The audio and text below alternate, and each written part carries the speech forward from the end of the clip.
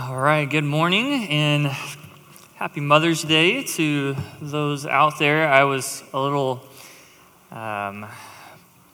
ashamed this morning in that it wasn't until I got to church that somebody else came up to my wife and told her Happy Mother's Day. When I looked at her, I was like, oh, I forgot to tell you Happy Mother's Day this morning. So anyway, Happy Mother's Day to the rest of you out there, and grateful for this opportunity to finish up our study here in 2 Corinthians.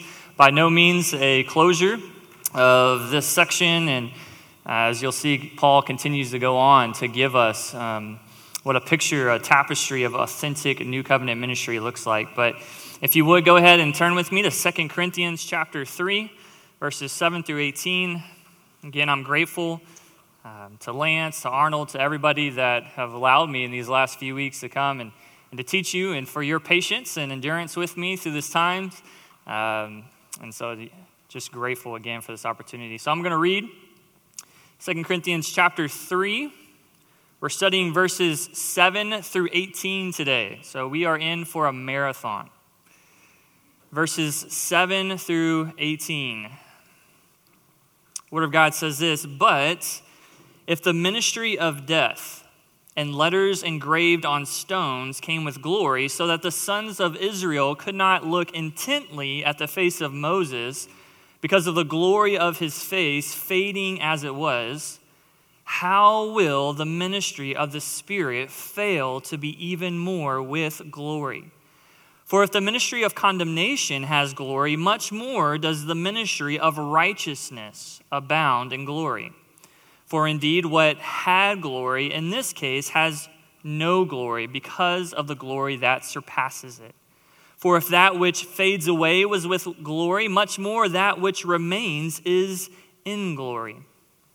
Therefore, having such a hope, we use great boldness in our speech, and are not like Moses, who used to put a veil over his face so that the sons of Israel would not look intently at the end of what was fading away. But their minds were hardened. For until this very day, at the reading of the Old Covenant, the same veil remains unlifted, because it is removed in Christ. But to this day, whenever Moses is read, a veil lies over their heart. But whenever a person turns to the Lord, the veil is taken away. Now the Lord is the Spirit, and where the Spirit of the Lord is, there is liberty. But we all, with unveiled face, beholding as in a mirror the glory of the Lord, are being transformed into the same image, from glory to glory, just as from the Lord, the Spirit." The title of our message today is Surpassing Glory. Surpassing glory. With the rise of the informational age, we have witnessed in our own lifetimes a litany of products that have become outdated or even obsolete. The other day, I was riding home with my son from here to church, and we were going back home, and we have in our car a little navigational system. And there's a little blue dot that he likes to track that shows where our car is and where our car is going. And he asked the question, "Dad, what is that? What is a GPS? What's a navigational system?" Well, I told him, back in the old days, right? Back in the old days, there's these things that were like paper, and they were called maps. And you would fold them up, and then you would unfold them, and they would have roads on them, and you would have to try to figure out where you're going and say, oh, I got to get to this street and all that. And I told him, now that we're in this tech-savvy culture, we have GPS. We have Siri, who tells us what to do. And so now, son, we have this navigational system that we use to help us whenever we need to get somewhere. And so what we see then is that even in our day, even in our culture, all around us, we're seeing that the old is being replaced with the new. Now, some of y'all may still like maps, and that's great. Y'all may continue to use them. But as we come here to our passage, we see that the same idea, the same focus that Paul is talking about here, that the same is true for the ministries of the Old and New Covenant. The light of glory which emanated from the ministry of Moses in the Old has now faded away. That is, it's been set aside for the surpassing brilliance of the glory found in the new. And with this glorious hope, believer, you can go forth, Paul tells us, you can go forth in your ministry of the Spirit boldly. As we've been looking at and walking through these verses, we've been studying the last few weeks, we've discovered that Paul is defending the authenticity of his ministry, right? His defense of his conduct. And while his opponents had claimed superiority in ministry, Paul shows us, he reveals to us what true, authentic ministry looks like. And as we sit back to learn from Paul's defense here, we can visualize this defense as a tapestry of sorts. That as Paul is piling upon reason after reason, defense after defense, he is, in a way, ultimately weaving for believers several patterns which come together to form a beautiful tapestry of authentic ministry. We saw that first, that authentic new covenant ministry abounds in triumph. And that was verses 14 through 16. And the second pattern we looked at was that authentic new covenant ministry requires divine enablement. And we saw that in verses 16 through chapter 3, verse 6. And specifically what we looked at last week was really to define what serving in this greater calling of the new covenant looked like. We saw that the new covenant was the culminating piece in God's redemptive puzzle. And now Paul is going to move on in verses 7 through 18. He has made a grand statement in verse 6 to say that the letter kills, but the Spirit gives life. And so Paul then is going to substantiate this statement, to further this claim. He's going to show why the new covenant is greater and how it authenticates his ministry. In order to accomplish his goal, Paul is going to give us, if you would, an apostolic commentary, an apostolic exposition, if you would, of Exodus chapter 34, verses 29 through 35. And what he's going to show from Exodus, and as he compares it to his life and his ministry in his day, he's going to show us that it's precisely now, because the ministry that he serves in has greater glory than that which accompanied Moses, that he says this then authenticates him as a herald of the gospel. And it's this hope then that Paul is going to resolutely stand firm in and derive his boldness from. So, as we think then as the theme of what these verses show us, how can we think of it? What can we glean from Paul's tapestry, if you would, in these verses? It would be this: Christians are to serve in the ministry of the new covenant today with boldness. We're to serve with boldness. Why? Because we have hope. We have hope and the surpassing glory of the Spirit's transforming power. So, what does the surpassing glory of the new covenant look like? How does it surpass? What does boldness look like? Paul shows us, he answers these questions by weaving for us two more patterns of this authentic new covenant ministry. We see that authentic new covenant ministry contains surpassing glory in verses 3 through 11, and that authentic new covenant ministry communicates with greater boldness in verses 12 through 18. So let's start then with the third pattern that Paul gives us here. That's authentic new covenant ministry contains surpassing glory. In typical Pauline fashion, the apostle gives us his argument first before transitioning to the application. So we're going to see in verses 7 through 11, Paul's argument. And then in verses 12 through 18, the application of his argument that he has just given. And the flow of his logic kind of works like this in verses 7 through 11. He unfolds his argument in three lesser to greater arguments. And you can see that by the conditional conjunction if. You can look at verse 7 and you look at verse 9 and verse 11. He starts each sentence with that word if.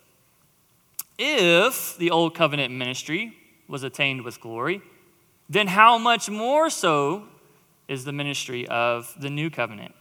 So with this idea then of three arguments, three lesser to greater arguments, let's look at the first argument, and it's this, that the glory of the new covenant surpasses the glory of the old because it is a ministry of the Spirit. It is a ministry of the Spirit. And what we're going to see is that Paul's going to start off with the argument from lesser first in verse 7. He says, "But if the ministry of death and letters engraved on stones came with glory." The word there for if, as I just said, marks a conditional sentence. And the way it works is that Paul's assuming the truth. The way that his argument works here is that he's going to assume the first part of the sentence to show how much more so the second part of the sentence. In other words, Paul's point is this, is he says, if the ministry of death came with glory, and we know that it came with glory, right? Right is what he's trying to get at. If it's come with glory, then, and you know it's come with glory, then how much more so that which comes next? So Paul then is showing that the ministry of the Spirit also has come with glory. And notice there in verse 7, he says that this is the ministry of death, right? Paul isn't necessarily comparing the law versus the gospel here. All right, his focus is rather the ministry, the service that one did under the law as compared to the ministry, the service that one does under the Spirit. That is, this is not an argument on two different means of salvation, one versus law, one versus faith, but rather on two different types of ministry, one apart from the Spirit and one in the power of the Spirit. So he says that the ministry apart from the Spirit of God, that is the ministry of the letter, as we see in verse 6, is in verse 7, a ministry of death. It's a ministry which produces death. Now, for Paul, that was a controversial statement. Because for the Jew, the Torah, the law of God, the Pentateuch, was equated with life. As one rabbi expresses it, quote, "While Israel stood below engraving idols to provoke their Creator to anger, God sat on high, engraving tablets which would give them life." That was the sentiment of the Jewish mindset, that the law itself brought life.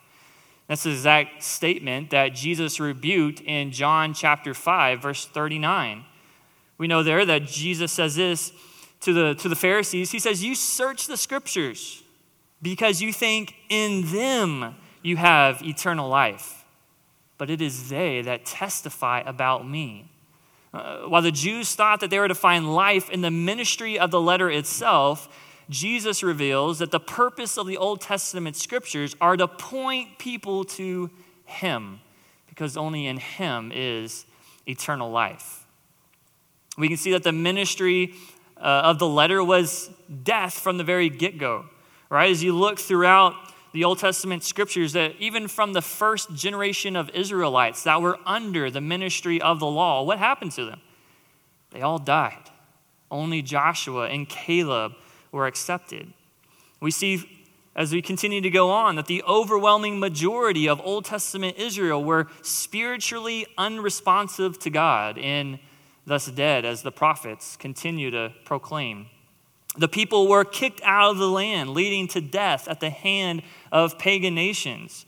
And we see that their death is most revealed in the murdering of the Lord Jesus Christ upon the cross. The ministry of the letter is a ministry producing death. Both a living death, because those under it are incapable of obeying what it commanded, and an eternal death because of the sentence of judgment for those who disobey it. So, having said that, then, maybe you're wondering, well, how could anything like that come with glory? How does something like that, producing death, then come with glory? Paul says, oh, it does, right? Because the law itself is holy, righteous, and good. The law itself reflects God's character, it reflects his nature, and so it did, in fact, come with glory. The reference that Paul is alluding here is Exodus 34. Go ahead and turn there. with me to Exodus 34, verse 29. I wish I had time to really unpack the background here. However, there's a guy named Tom Pennington that just did a whole sermon series on Exodus 32 through 33. He has a really good book. Maybe Lance could show you. I think it's God's Sermon on His Name, something like that. But you can go and you can listen to those messages. You could get that book at our bookstore. I get no commission for that whatsoever, but to find out more of the background. Simply put, you can see this, that God, having shown Moses the goodness of his divine glory, he has explained to Moses his ways. He has renewed the covenant. Then Moses, having these tablets with the renewed covenant, comes down from the mountain. And then verse 29, it says this. It came about when Moses was coming down from Mount Sinai, and the 2 tablets of the testimony were in Moses' hands as he was coming down from the mountain, that Moses did not know that the skin of his face shone because of his speaking with him. So we see here that Moses is coming down from the mountain. In his face is shining brilliantly. That the glory of God, the light of the glory of God is radiating from his face because, as it says there, that Moses had beheld, he had spoken with God there on the mountaintop. In fact, the glory was such a stunning display. Look at verse 30, that the people drew away in utter terror. It says, so when Aaron and all the sons of Israel saw Moses, behold, the skin of his face shone, and they were afraid to come near him. All right, much like the disciples who became terrified by Jesus' transfiguration. We see in Mark chapter 9 as Jesus was on the mountaintop and his face was transfigured and the light of the glory of God was shining forth from him. It says there that the disciples became terrified. They became utterly afraid. Same thing here we see with Aaron and the sons of Israel. But after their initial terror, we see that Moses calls the people back to himself in verse 31. And then in verse 32, in verse 33, Moses speaks to them all that God had commanded. He reveals to them that God has indeed shown his glory. God has explained his ways, and God has renewed the covenant. God graciously has done this. So with that background, turn back to 2 Corinthians chapter 3. Paul is then going to pick up on this reference, and he's going to start providing his own commentary, his own exposition of what is happening in Exodus 34. And I'll be honest with you, many scholars, many commentators, pastors, theologians all note that the next verses are some of the most difficult in all of Paul's literature. In fact, many would say this is the Mount Everest of interpretation when it comes to understanding what Paul is saying throughout all of his letters. So I go forth the best that I can to try to lay before you what exactly Paul is saying here.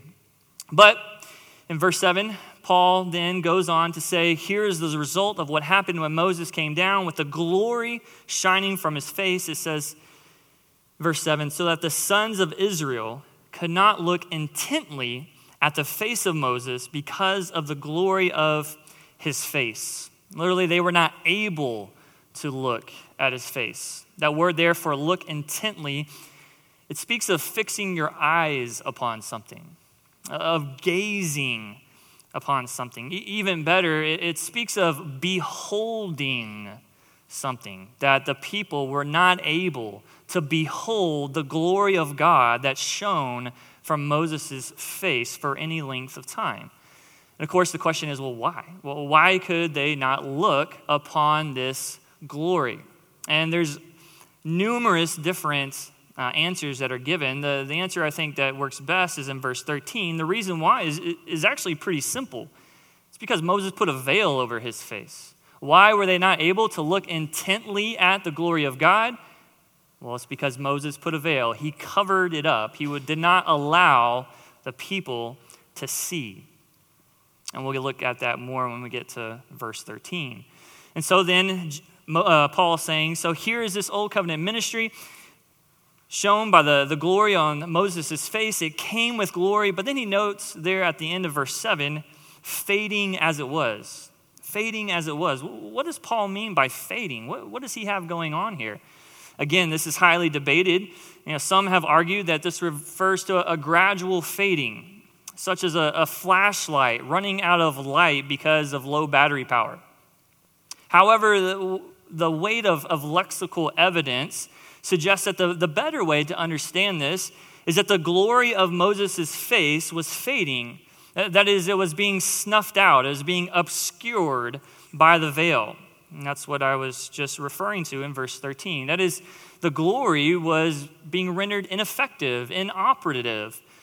That's what Paul's trying to get out here, is that the veiled glory of Moses' face serves as a picture. It serves as a picture of old covenant ministry as one which is being rendered obsolete, one that's being set aside, one that is temporary, even from the get-go. This ministry was temporary. Just as light bulbs, right? Light bulbs have rendered candles mostly obsolete for lighting up your house, and of course, until you have big storms that come through and your electricity goes out and you need candles. But just as a light bulb has set candles aside, rendering them obsolete, causing them to fade away from being used in our homes to light up our house, so too the glory of the ministry of the Spirit has caused the veiled glory of the old to be set aside. So that is Paul's argument from the lesser. If this temporary ministry that produced death had glory, here's the greater argument: how much more so then is the ministry of the Spirit? Look at verse 8. He says in verse 8, how will the ministry of the Spirit fail to be even more with glory? Right? If that which produced death comes with glory, how much more so this? And at this point, you might kind of wonder why. Why doesn't he say ministry of life? That kind of parallel more, right? Ministry of death, ministry of life.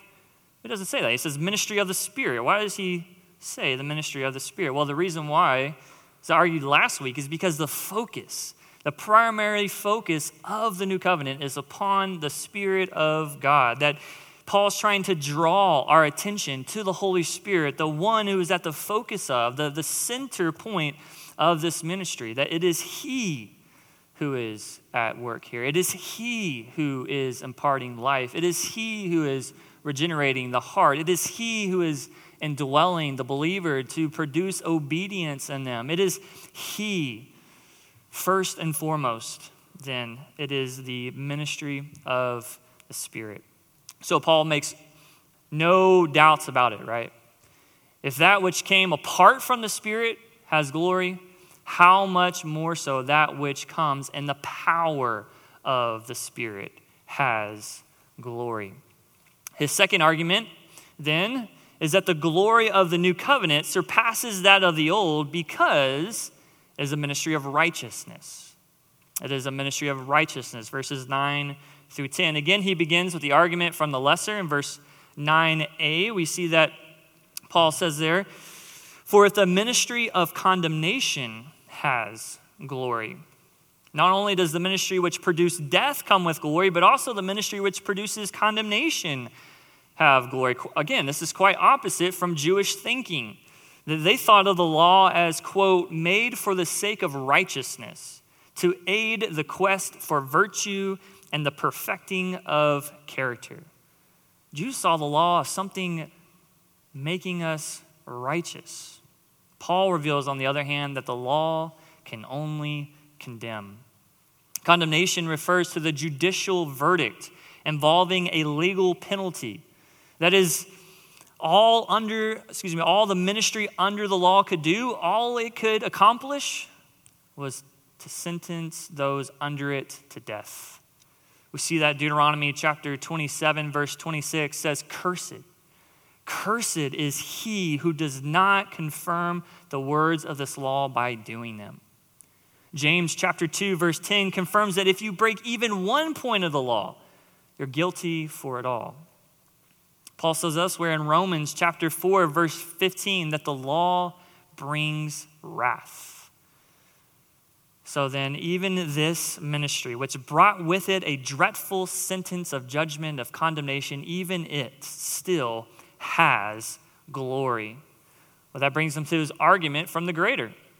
If that which condemns has glory, how much more so that which produces righteousness?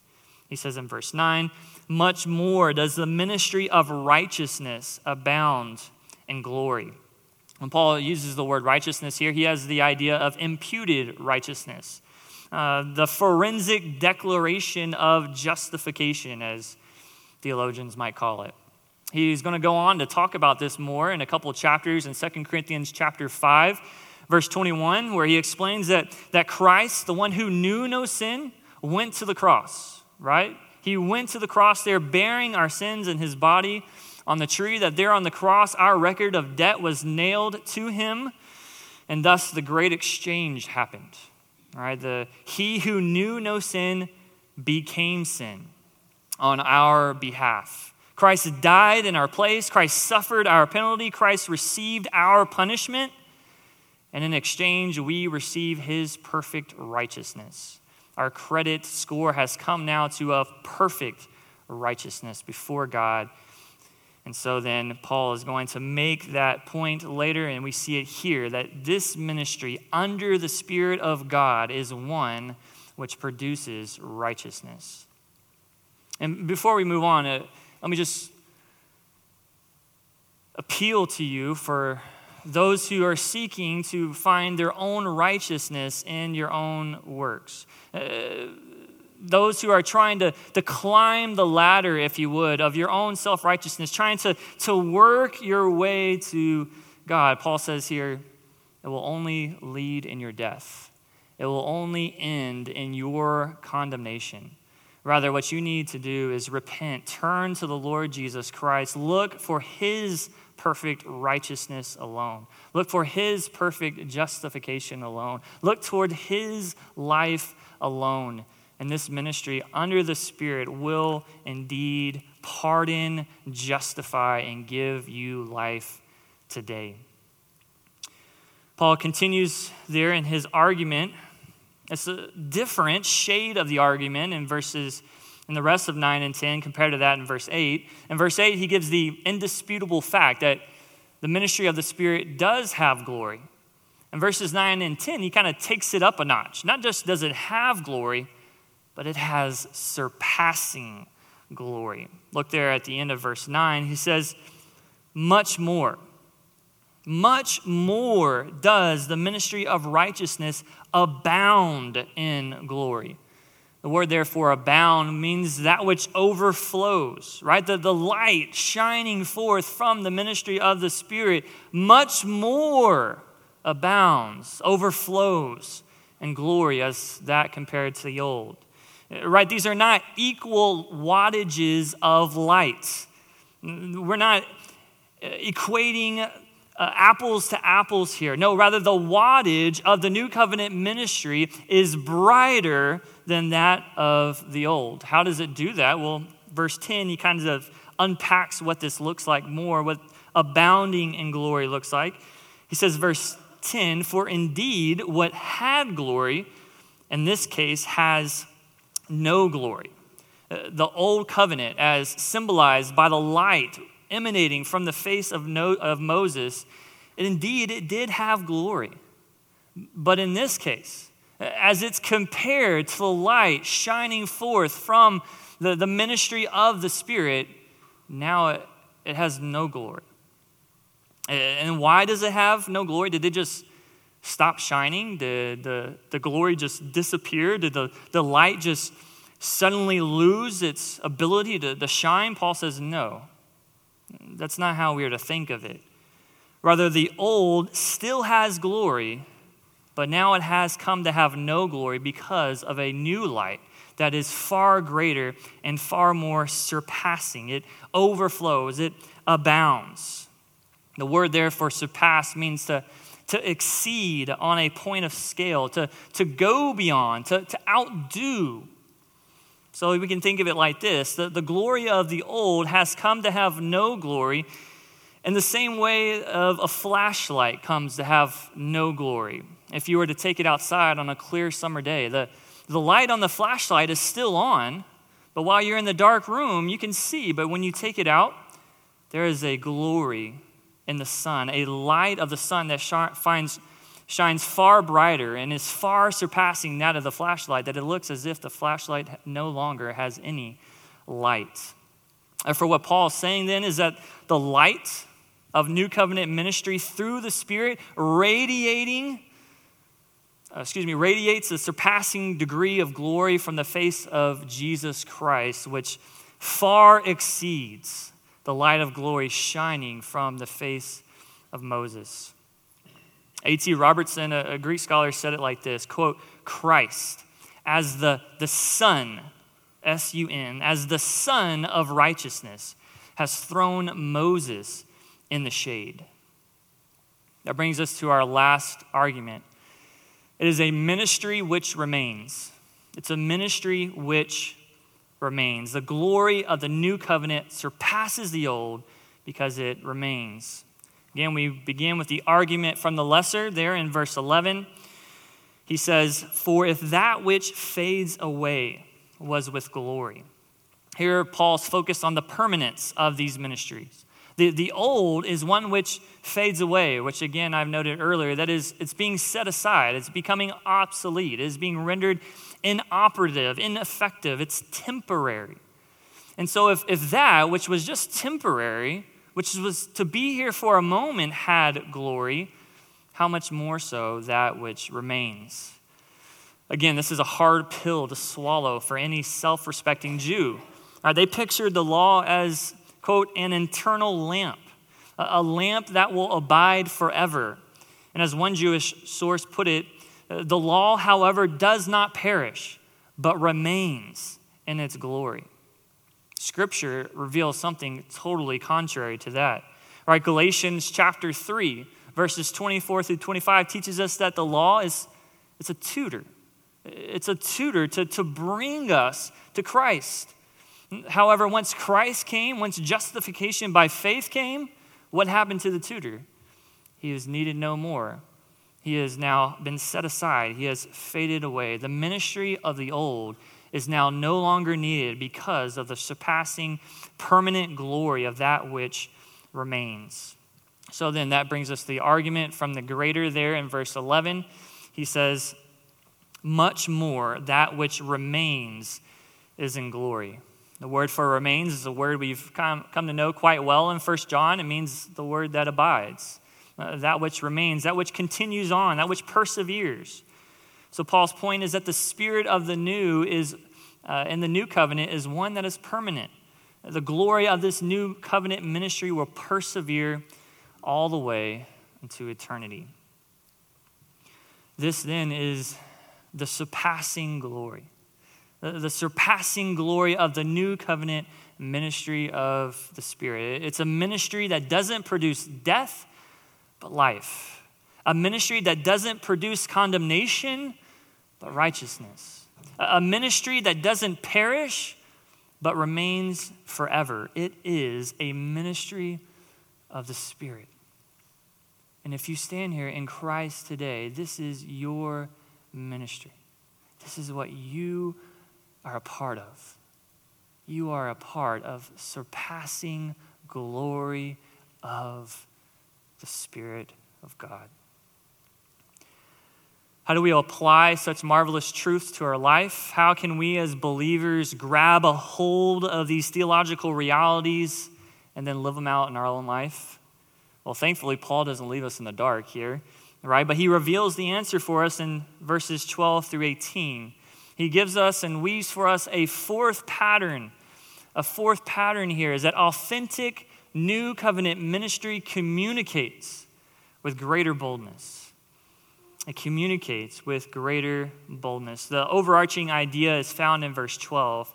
He says, we use great boldness in our speech. The main application that Paul takes away, that he wants us to take away here, is that of boldness, right? Not just boldness, but what does he say in verse 12? Of great boldness. The word for boldness means to speak confidently, to speak openly, about something, that you don't obscure, you don't conceal, you don't hide the gospel, but rather you speak boldly about the gospel. It's often used in the face of persecution or affliction. When Peter and John were first persecuted on account of preaching the gospel in Acts chapter 4, what did the church pray for? They prayed for boldness. They prayed for boldness, and the Lord answered their prayer. When Paul was behind prison doors, he asked the Ephesian church to pray that he might have boldness to keep preaching the gospel. But on the other hand, as we see in John chapter 7, verse 13, that there were many Jews in Jesus' day who would not speak openly, who would not speak boldly about Jesus. Why? Because they feared the religious leaders. Paul tells us then that the ministry of the Spirit has a greater glory, and if it has a greater glory, then ministers of this ministry have a greater boldness. Paul's going to go on. He's going to detail 4 insights of this boldness. The first insight is the cause. Okay, Paul, we have this greater boldness, but how? What causes us? What grounds us then in this boldness? Well, he says right there in verse 12, he says, therefore, having such a hope. His boldness doesn't stem from his own knowledge. It doesn't stem from his own talents or his own abilities, but rather the power of the Spirit to produce life in its hearers. That is where Paul grounds his hope. He says, because we serve in a ministry producing life, because we serve in a ministry producing righteousness, because we serve in a ministry that is eternal, because we serve in a ministry that has and enjoys the power of the Spirit of God, therefore I preach boldly. He realizes that as he goes forth as the aroma of Christ in every place, at all times, preaching to valley of dry bones, he has hope that the Spirit who raised Christ from the dead is the Spirit who can raise those whom he preaches to. This is his hope. This is his strength. This is his trust.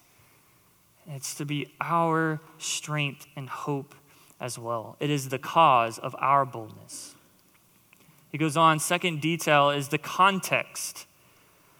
The context of our boldness. When we're talking about boldness, what does Paul mean? Well, what is he talking about? Are we just bold in life? Well, he kind of fleshes it out. He says that we use great boldness in our speech. All right, the ministry of the gospel it's not a silent ministry. Those who say preach the gospel and when necessary use words have never read the ministry of the Apostle Paul, right? Of course, our lives, they are a living witness. They bear testimony. But Scripture says that we must open up our mouth and speak. We must go forth with great boldness. And so we preach, right? We proclaim, we share the gospel boldly. We share it with our kids. We share it with our grandkids. We share it with our neighbors. We proclaim it to our coworkers. We preach it to even those here within the church. We preach it to even those that we might meet in the grocery store or sitting next to on the plane or wherever we might go. Paul says we are to preach the gospel, and as we go forth to preach the gospel, we do it boldly. And when the fear of man monster attempts to paralyze your tongue, causing it to stick to the roof of your mouth as it likes so often to do, what do? You go back to the hope. You go back to the hope of verses 7 through 11, and you preach the truth of the gospel to your fearful soul, to fight off cowardice and to preach Christ boldly. We come next to the contrast of our boldness in verses 13 through 14. He says that we are not like Moses. What does he mean here, that we are to not minister like Moses? The picture he's trying to paint is that our ministry is to be bold in that we speak unveiled. We speak with unmasked faces, that there's no hiddenness in our ministry. We don't cover up the glory of God emanating from the gospel of Jesus Christ and mask the beauty of divine grace. No, rather we show it off to the world. Right? We shout it from the mountaintops. The ministry of Moses, on the other hand, Paul reveals, was not bold, but rather it was one that was veiled. It was not open, if you would. Not to say that Moses wasn't bold, but that Moses wore a veil over his face. He explains that as he goes on in verse 13. It says, we're not like Moses. Well, how? Well, because Moses used to put a veil over his face. Turn back to Exodus 34. Exodus 34, verse 33. Again, as Moses is coming down, he has a light shining, radiating forth from his face. The people see, they draw away in utter terror, but then he brings them back. As he brings them back, he then relays to them everything that God has commanded. And then what do we see? What happened at the end of when Moses had spoken to him? It says in verse 33, when Moses had finished speaking with them, he put a veil over his face. Put a veil over his face. You wonder, like, why did Moses put a veil over his face? What's going on here?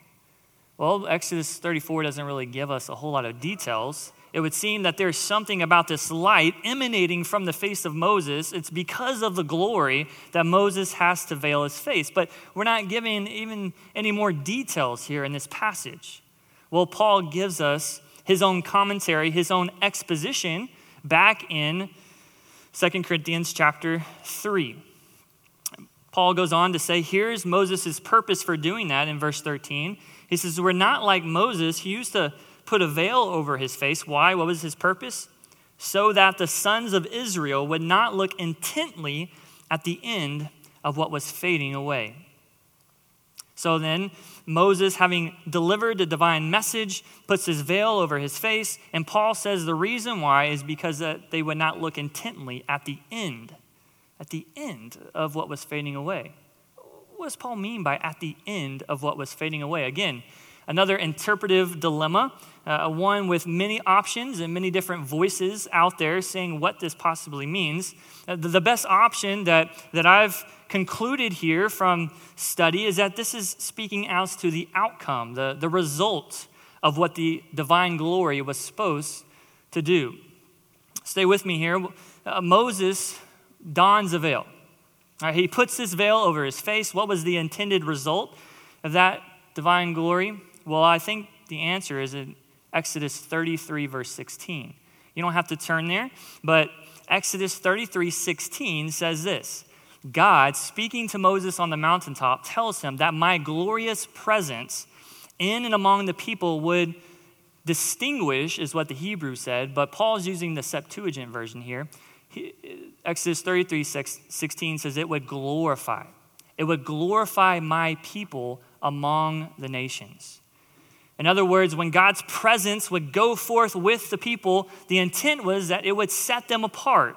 It would glorify his people, distinguish them among the nations. But what now we see here, by Moses putting a veil over his face, that now the people can no longer see God's presence. They can no longer partake full scale in the outcome of what God's presence was intended to do, which was what? Their glory. It is now only at intermittent times that they are allowed to see now the glory of God as Moses speaks to them authoritatively from the Word of God. In a sense, the glory of God has faded from their view every time Moses dons the veil. Paul therefore says, we don't do that. We don't minister like Moses. And maybe it may sound like, maybe we're pointing a finger at Moses here. Like, Moses, how dare you? Moses, why'd you do that? Moses, why'd you put a veil over your face? Well, verse 14 gives us the reason why Moses put the veil over his face to cover this divine glory. Verse 14 gives us the answer. It's because their minds were hardened. The intended outcome for God's people was their glory. But instead, their minds were hardened, and so Moses had to don a veil.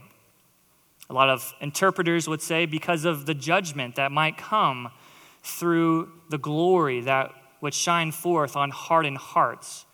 We don't know the exact reason. It could be that. But what we do know is that Moses veiled himself because of their hardened hearts. Tom was just talking about in this morning in this message that the word heart there is a synonym for mind.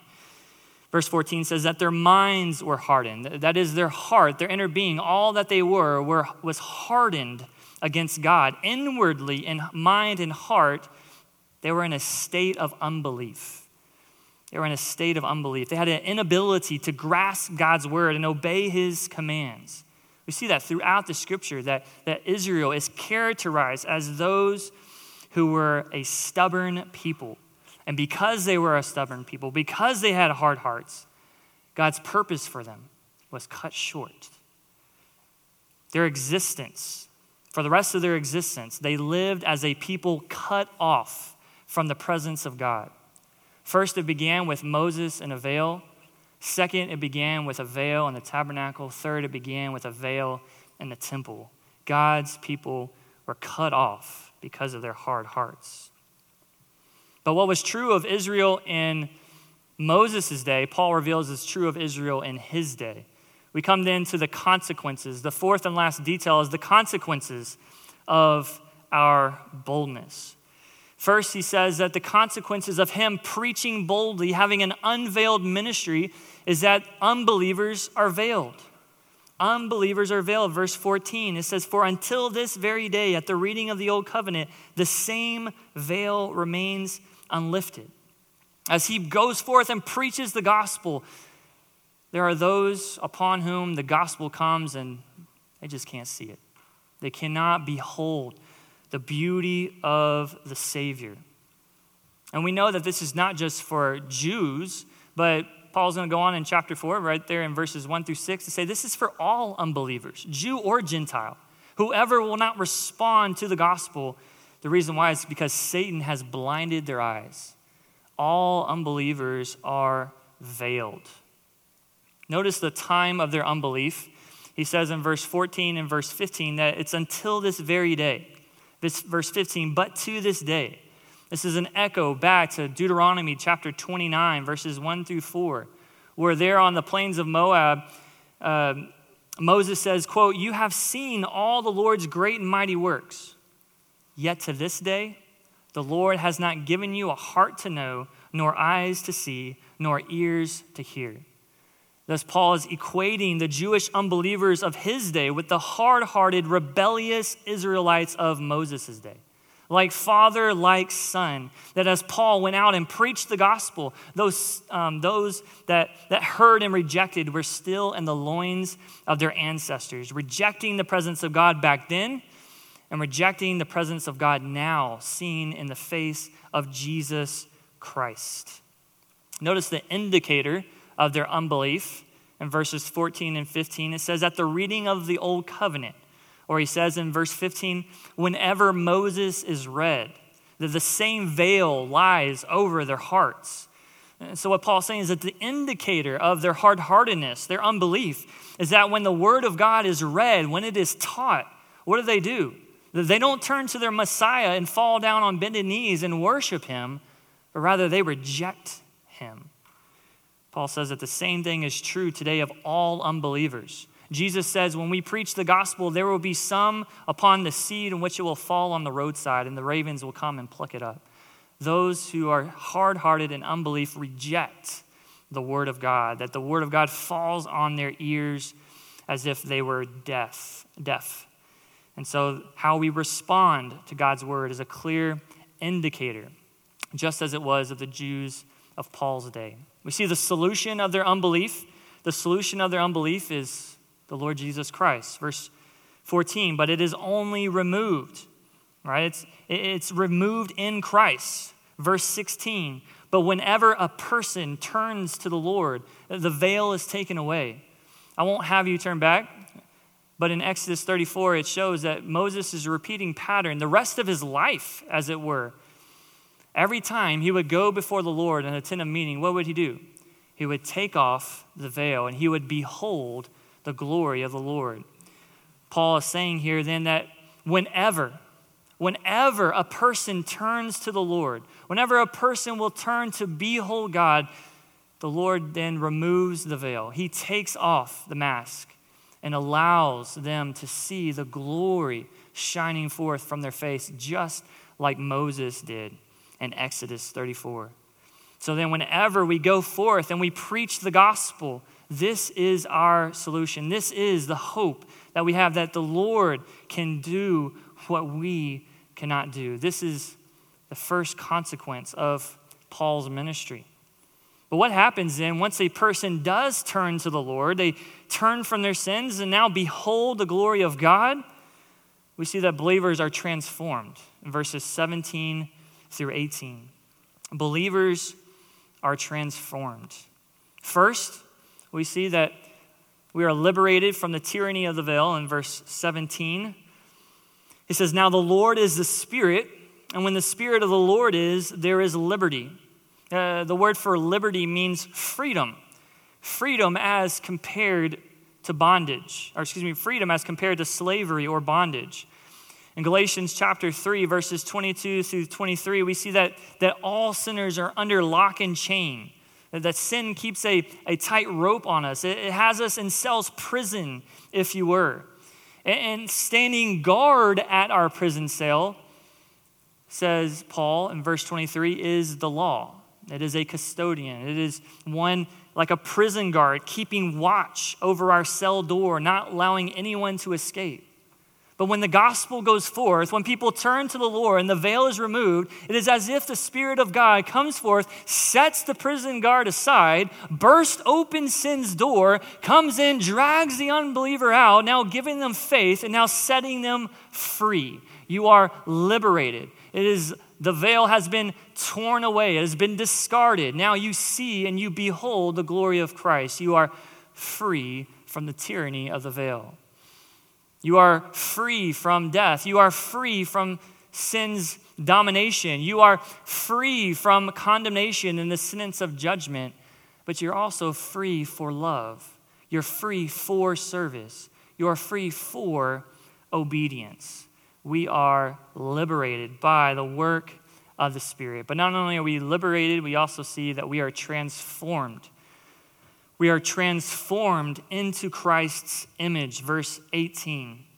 But we all, with unveiled face, beholding as in a mirror the glory of the Lord, are being transformed into the same image from glory to glory, just as from the Lord the Spirit.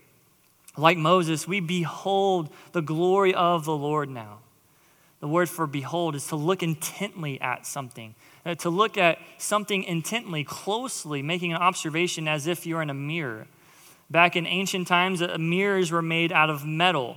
You couldn't get a very clear reflection from that, right? You had to stare a little harder. You had to get a little bit closer if you want to put your makeup on or fix your hair, right? You really had to look into that mirror. And so what Paul is saying here is you now, with unveiled face, are not just taking a casual glance at the glory of the Lord.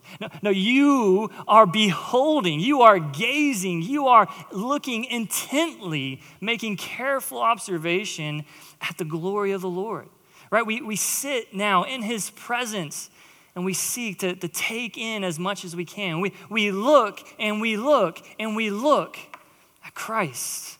And what do we see? Well, we see his glory. We are soaking in his rays as we look upon the face of the Son. How do we do this, Christian? We look at him in his word. As we open the word, we are gazing upon the glory of the Lord flowing, emanating from the scripture. We also see his glory. We behold his glory in his church. As we've been learning even this morning in 1 John, that as we love one another, what are we doing?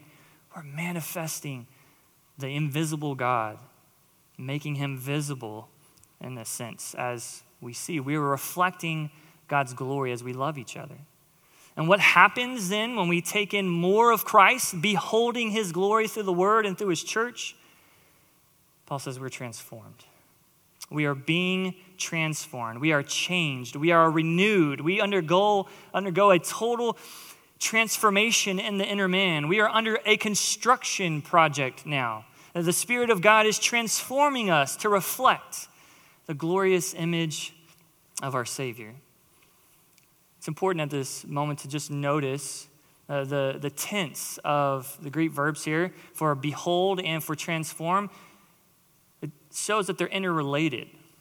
That you can't have one without the other. In fact, as you do the first, the second happens.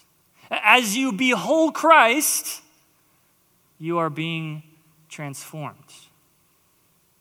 In other words, we could say it like this: as we behold the glory of Christ each and every day, the Spirit of God is transforming us into his image. We become what we behold.